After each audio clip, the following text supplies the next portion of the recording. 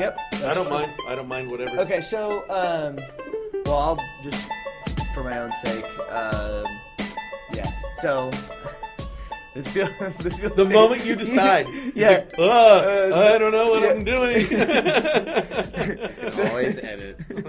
So this feels terribly awkward, but all right. So the plan here is to host a podcast. We're calling this the History of Christian. No, wait, a History of Christian Theology. And I tried to come up with more clever titles, but supposedly this is the best way to get people to actually click on it. So we'll see. Grace and peace to you from a History of Christian Theology. I'm Chad Kim, and I'm your host. This week we'll have the second half of our dialogue on Justin's second apology. As I teased a little bit on the Facebook page, a lot of this will concern the relationship between early Christians and ancient philosophers. We will also discuss moral relativism and a few other issues, but if you'd like a further intro for Justin's second apology, please listen to last week's episode, and I'll also put a copy of it up on our website in written form.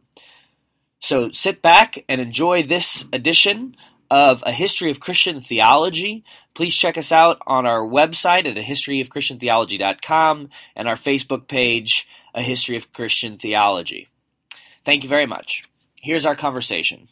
Yeah. All right. For Justin, his demonology, though, is like super interesting, since he seems to think, essentially that all true philosophy or the truth comes from Christ. And so, Christ is basically, he even almost refers to him as like reason itself. And he seems to say like people got close, like other philosophers got close, and that even sometimes like the reason Socrates was killed was because of demons at the time, who influenced other men.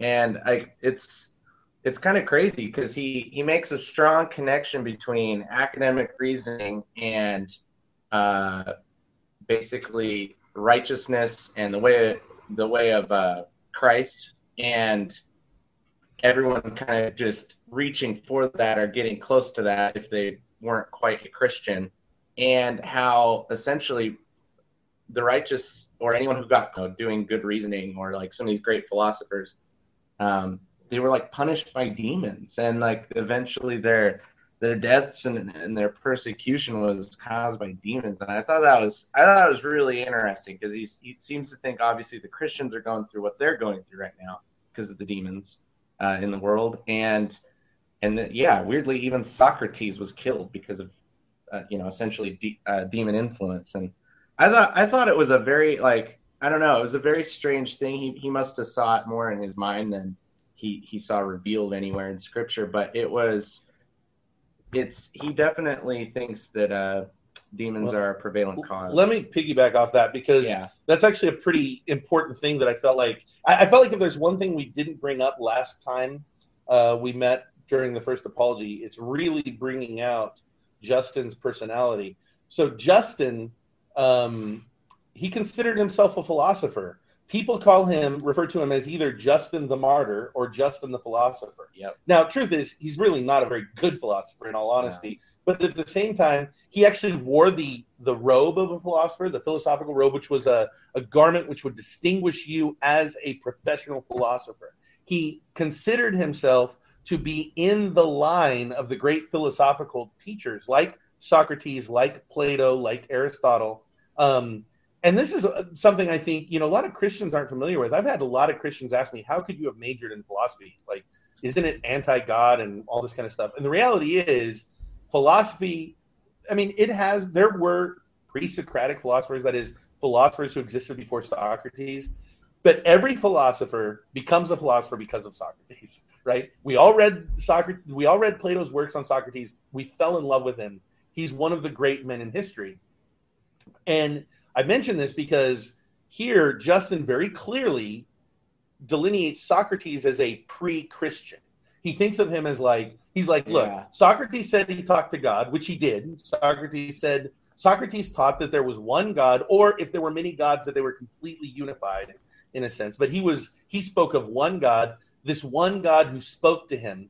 he would tell everybody that this one God was ineffable. That is, you couldn't describe him, you couldn't explain him. He was nothing at all like the gods of the day, Zeus and the pantheon of the Greek gods.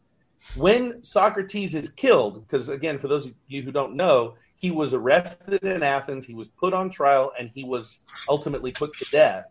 And the accusations against him, he had 3 accusations. One of them was that he was an atheist, just like the accusation against Christians. Yeah. And in his apology, his defense, he sits there and he says, do you say that I'm an atheist in the sense that I don't believe in any gods? To the prosecutor. And the prosecutor says, yeah, you don't believe in any gods. And he goes, well, that's insane. He goes, I've been doing nothing but teaching about God. And he goes on to tell him about all these things God has revealed to him. But at the end of it all, Socrates is ultimately put to death. Justin looks at Socrates as like a proto-Christian who is put to death for his belief in God. And what Socrates is, or what Justin essentially is here is saying to these Romans, he's going, look, you Romans now, some 400 years after Socrates, you all admire Socrates. You admire Plato. You admire Aristotle. You think of yourselves as philosophers, and you don't understand that me and my brothers, we're in the line of the philosophers. And you guys are deceived just like those Athenians back then were deceived. And there's a demonic element, he would say, behind all of it, where they're all trying to crush and kind of snuff out the life of true spirituality and the true knowledge of God. And it is important for theology because it's, in modern times, I think sometimes you could write some of the theological works without really having to do any philosophy. But for the next, I think, I don't know. I don't know my history that well, but I guess for the next probably 1,000 years or more, like these guys are going to need to be like decent philosophers as well. Well, they don't draw a distinction. No, they don't sit there. Yeah. The idea that there was a realm of theology and physics and philosophy, that's a new thing. Back then, it was all together. They're like, true. Technically, everything was philosophy. Yes, that's exactly right. Yeah. They would it's just all philosophy. Even biology was philosophy. Everything, then, yeah. But so I guess what I mean is, I think it's cool because he's more friendly. I think some other writers, in fact, I think Irenaeus, who we're going to get onto, wasn't as friendly to philosophy. Tertullian definitely wasn't as friendly to philosophy. Justin definitely did like philosophy, considered it, and I think it's cool that he kind of just connected onto this idea that it meant lover of wisdom, and he essentially thought God was wisdom. So it was like this cool idea where he thought doing philosophy really was like loving God. But anyway, I want to finish. It goes. My favorite. Just one sec. Sorry, Chad. Favorite part about Socrates. At the end of his trial, he goes, and so right after he's found guilty, he goes, what's the conclusion of the matter? He goes, or no, actually, it's right before he's found guilty. He says, we know that we know nothing. All knowledge belongs to God, and to whomever God wishes to reveal it to. Yeah. And then after he's found guilty, he goes, I go to God. And he goes, and you stay here. Which of us has the happier prospect? Only God knows. Yeah. So Justin's like, yeah, that's exactly right. And he puts him right in that same line. Well, yeah. So, I mean, to piggyback off but both of you all said, he plays a lot on the word logos in Greek. At times, our translation will use reason. At times, it will use word. And so it'll sort of go back and forth, which, of course, is encompassed by both. But sort of to the point, Justin says of philosophers before him, whom he discusses the Stoics, he discusses Heraclitus, and he sort of seems to think that philosophy reaches its height in Plato and in Socrates. Well, I mean, I don't know, or maybe the trail leads back, as Tom says, to Socrates.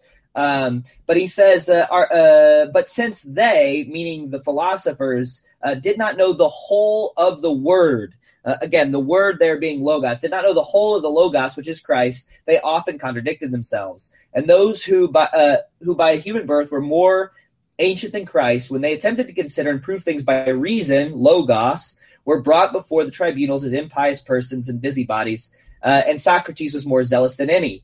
And then at the end, he says of Socrates, "For no one trusted in Socrates so as to die for this doctrine, but in Christ, who was partially known even by Socrates." And so, for Justin, you get the idea that what the philosophers are doing is engaging in logic and reasoning, broader than our term logic, meaning, formal systematic logic, thinking. If you're engaged in thinking, you are to do this was to engage in reasoning. And by reasoning, you could know Christ. You could know the Logos. You could know what, John says in the beginning was the Word, was Christ. And so, Socrates knew it better than any other philosopher. And so I thought that was fascinating, because it seems to me that for Justin, who, he, in the next page, he'll talk about the divine philosophy, which is what he takes himself to be doing. Which is that somehow, anybody who engaged in reasoning is engaged in learning about Christ. And so there's a very positive spin on whatever is being done in philosophy, and to the point that you can even come pretty close to knowing Jesus Christ simply by your ability to reason. And in some way, by the revelation of God in Christ, in the Word, theology is or philosophy is the proper bedrock to doing theology. And theology sort of takes on, in the same way that, Christianity follows on the heels of the Old Testament and interprets itself in light of the Old Testament. I think that what Justin is kind of doing is interpreting Christianity in light of the Greek philosophical past. These were all steps ultimately leading us to Jesus. You can look at the Old Testament and see the steps that lead to Jesus from the Jewish law. And in philosophy, you can see the steps that ultimately lead to us understanding the Logos himself, who becomes flesh, which is, to me, pretty powerful. I'm totally taken by this to some degree, because, of course, as all of us have said, I studied philosophy first post high school, and then came to study theology and other things. Maybe that's sort of too much. Maybe he's making the case too greatly, but I thought it was kind of powerful. Well, doesn't John the Apostle in his gospel picks up on the exact same element just by calling Jesus the Logos, right? Just by using that word, because that was the established term that Stoics, but a predominant term that Stoic philosophers used for God. That was, so John is clearly right there co-opting Stoic philosophy to try to explain who Jesus is to philosophers of his day. And it connected well to, something that also Jews kind of already had an idea of in Proverbs, how that you had this wisdom with God in the beginning that helped create the world and was before everything else and was the first created. And I know what you mean, Chad, that you're very taken with it. I've actually never read this before. So when I read this, I was wicked interested, because I think when I was a budding philosopher but didn't know it at 18, and it was my senior year of high school, I had thoughts like this often about Christ being called the Logos, and thought about how, reason, as much as we all like to say, love and other things are a part of God, or even our God, depending on what you think about that. I always thought, well, yeah, reasoning is too, and logic is too. And I thought it was a cool way in which you actually did participate in something with God. And so I was very taken with this too. I thought it was really cool. But there are three things that I think we're running really long at this point again. And there are three things I really think we should hit on. One being what Trevor already brought up on objective and subjective truth. Two would be free will, which we really haven't gone into detail on. And I think I guess we can bring that up in the dialogue with Trifo, but still, because he fleshes it out more there, I guess. And then three, something about how Christians view death. That's just me. I'm not saying there aren't other things we should hit on, but I would really like to try to hit on those before we're done. Okay, do you want to do chapter 9 real quick? Yeah, let's take a look there at the chapter 9 thing. Go ahead.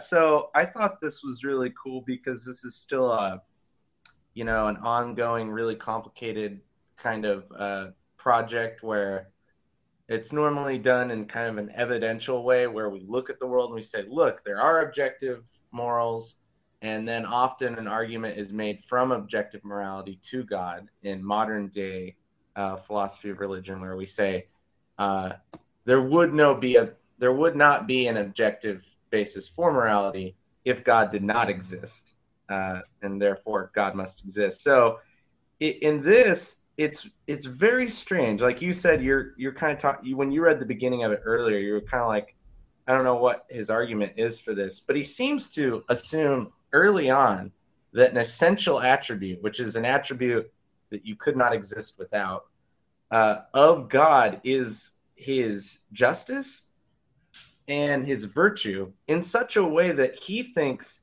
that it is mutually exclusive, like there being essentially no eternal punishment for those, or God's existence. He thinks those are mutually exclusive because he thinks, no, there just must be justice wrought upon people.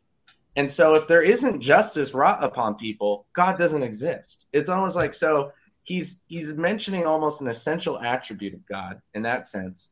And then later he says, if one objects that the laws of men are diverse, and say that with some one thing's considered good and another evil, while with others what seem bad to the former is esteemed good, and what seem good is esteemed bad, he said, let him listen to what we say to this. We know that and now this is more of his demonology here, that the wicked angels appointed laws conformable to their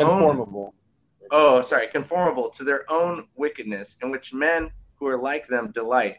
And the right reason, when he came and proved, and reason's capitalized there, so I'm assuming it's Jesus, he came and proved that not all opinions nor all doctrines are good, but that some are evil while others are good.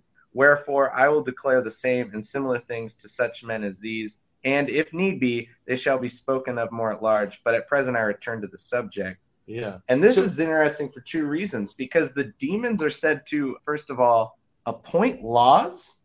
I thought that was some weird language.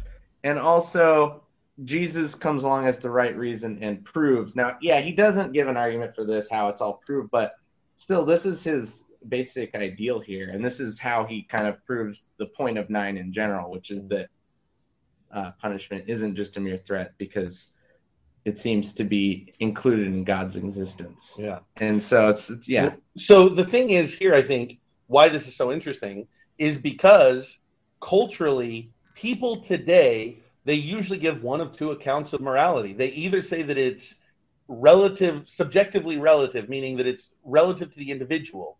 That is, that each individual, in a sense, kind of defines his own moral program. Mm-hmm. Or, and this is way more commonly accepted, that it's socially relative. That is, that different cultures, different ethnocentric or ethnocultural groups define what is right for themselves, all of which has problems, because if morality is subjective to the individual, well, then that individual should feel free to do whatever he wants without anybody judging him, right?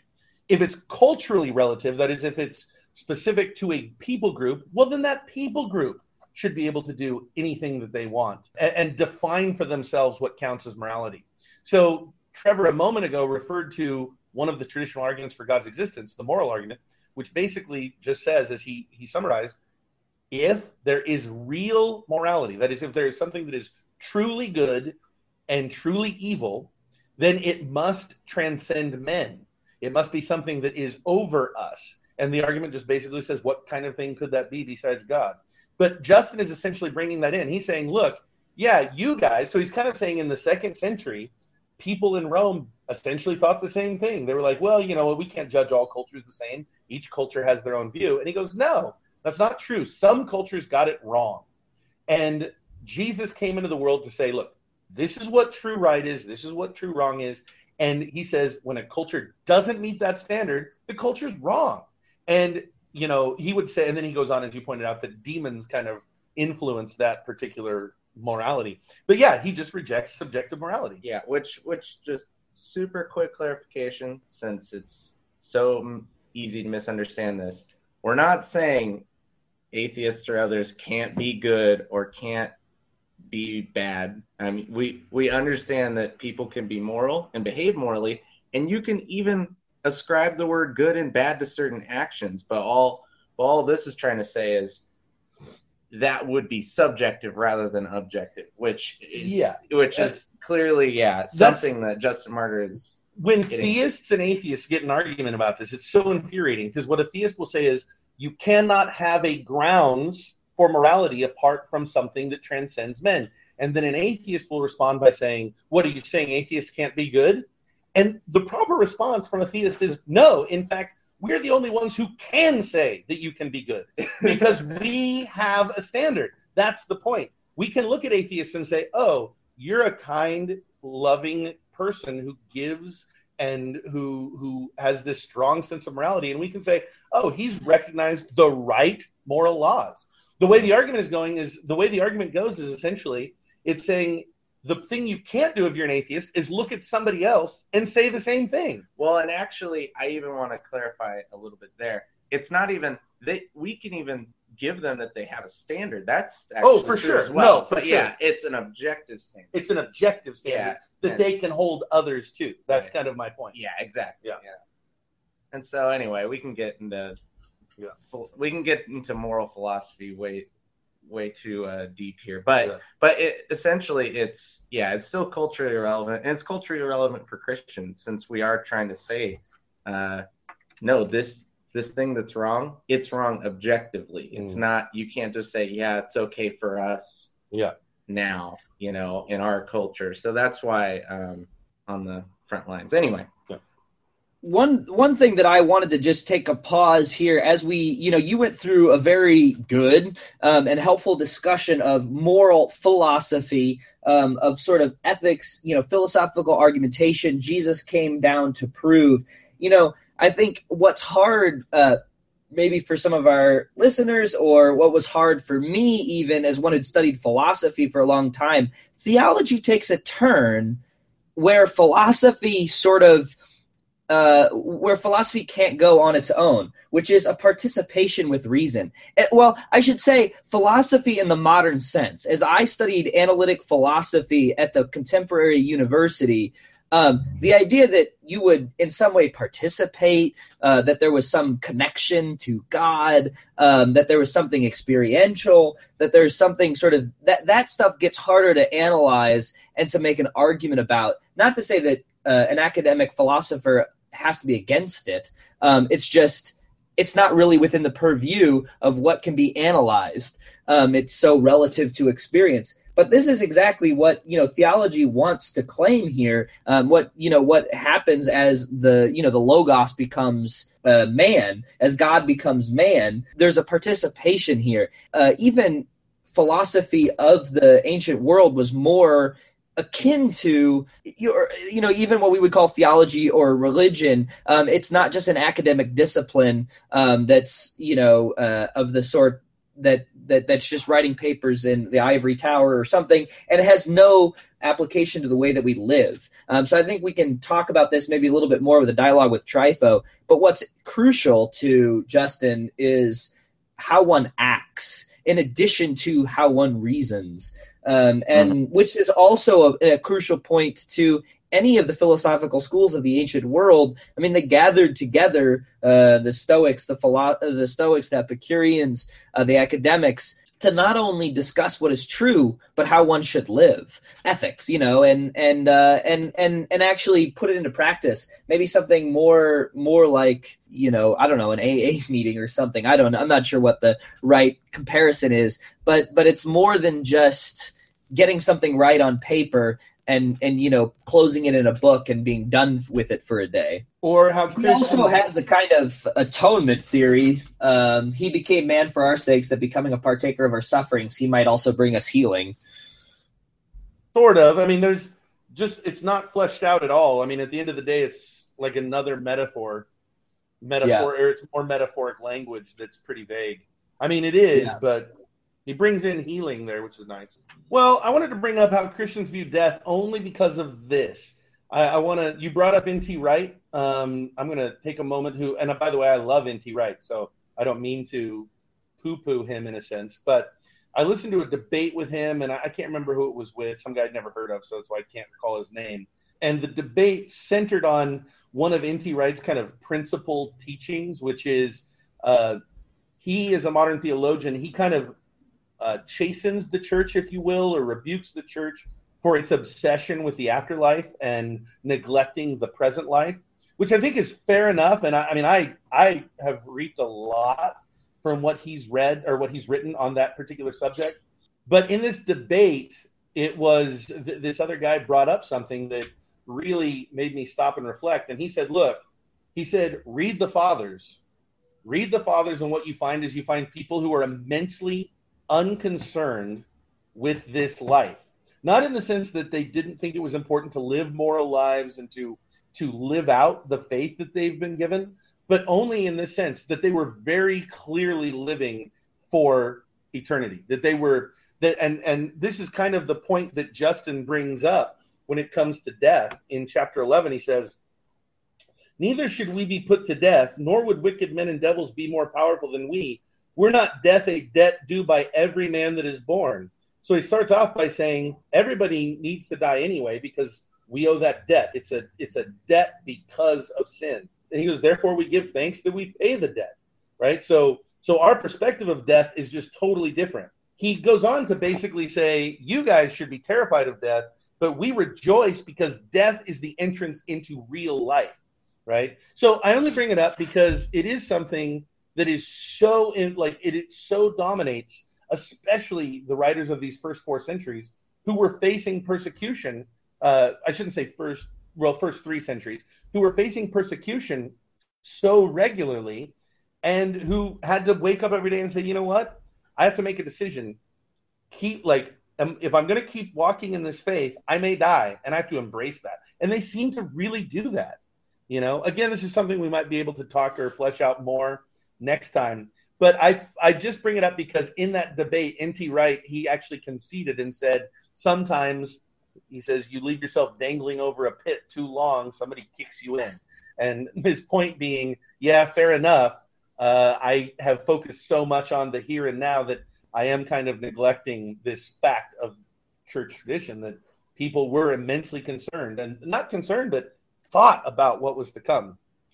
It's a good point. We'll end on that. Thank you for listening to another week of A History of Christian Theology. Next week, we will be doing Justin's dialogue with Trypho. This will be the last work that we have from the great Justin Martyr. Then we will move on to Irenaeus a little bit later in the 2nd century, and ultimately we'll discuss the Apostles' Creed, and then we'll go from there. But thank you for listening. Again, check us out on our Facebook page, facebook.com/A History of Christian Theology, and drop us a note and let us know what you think of our show. Thank you very much.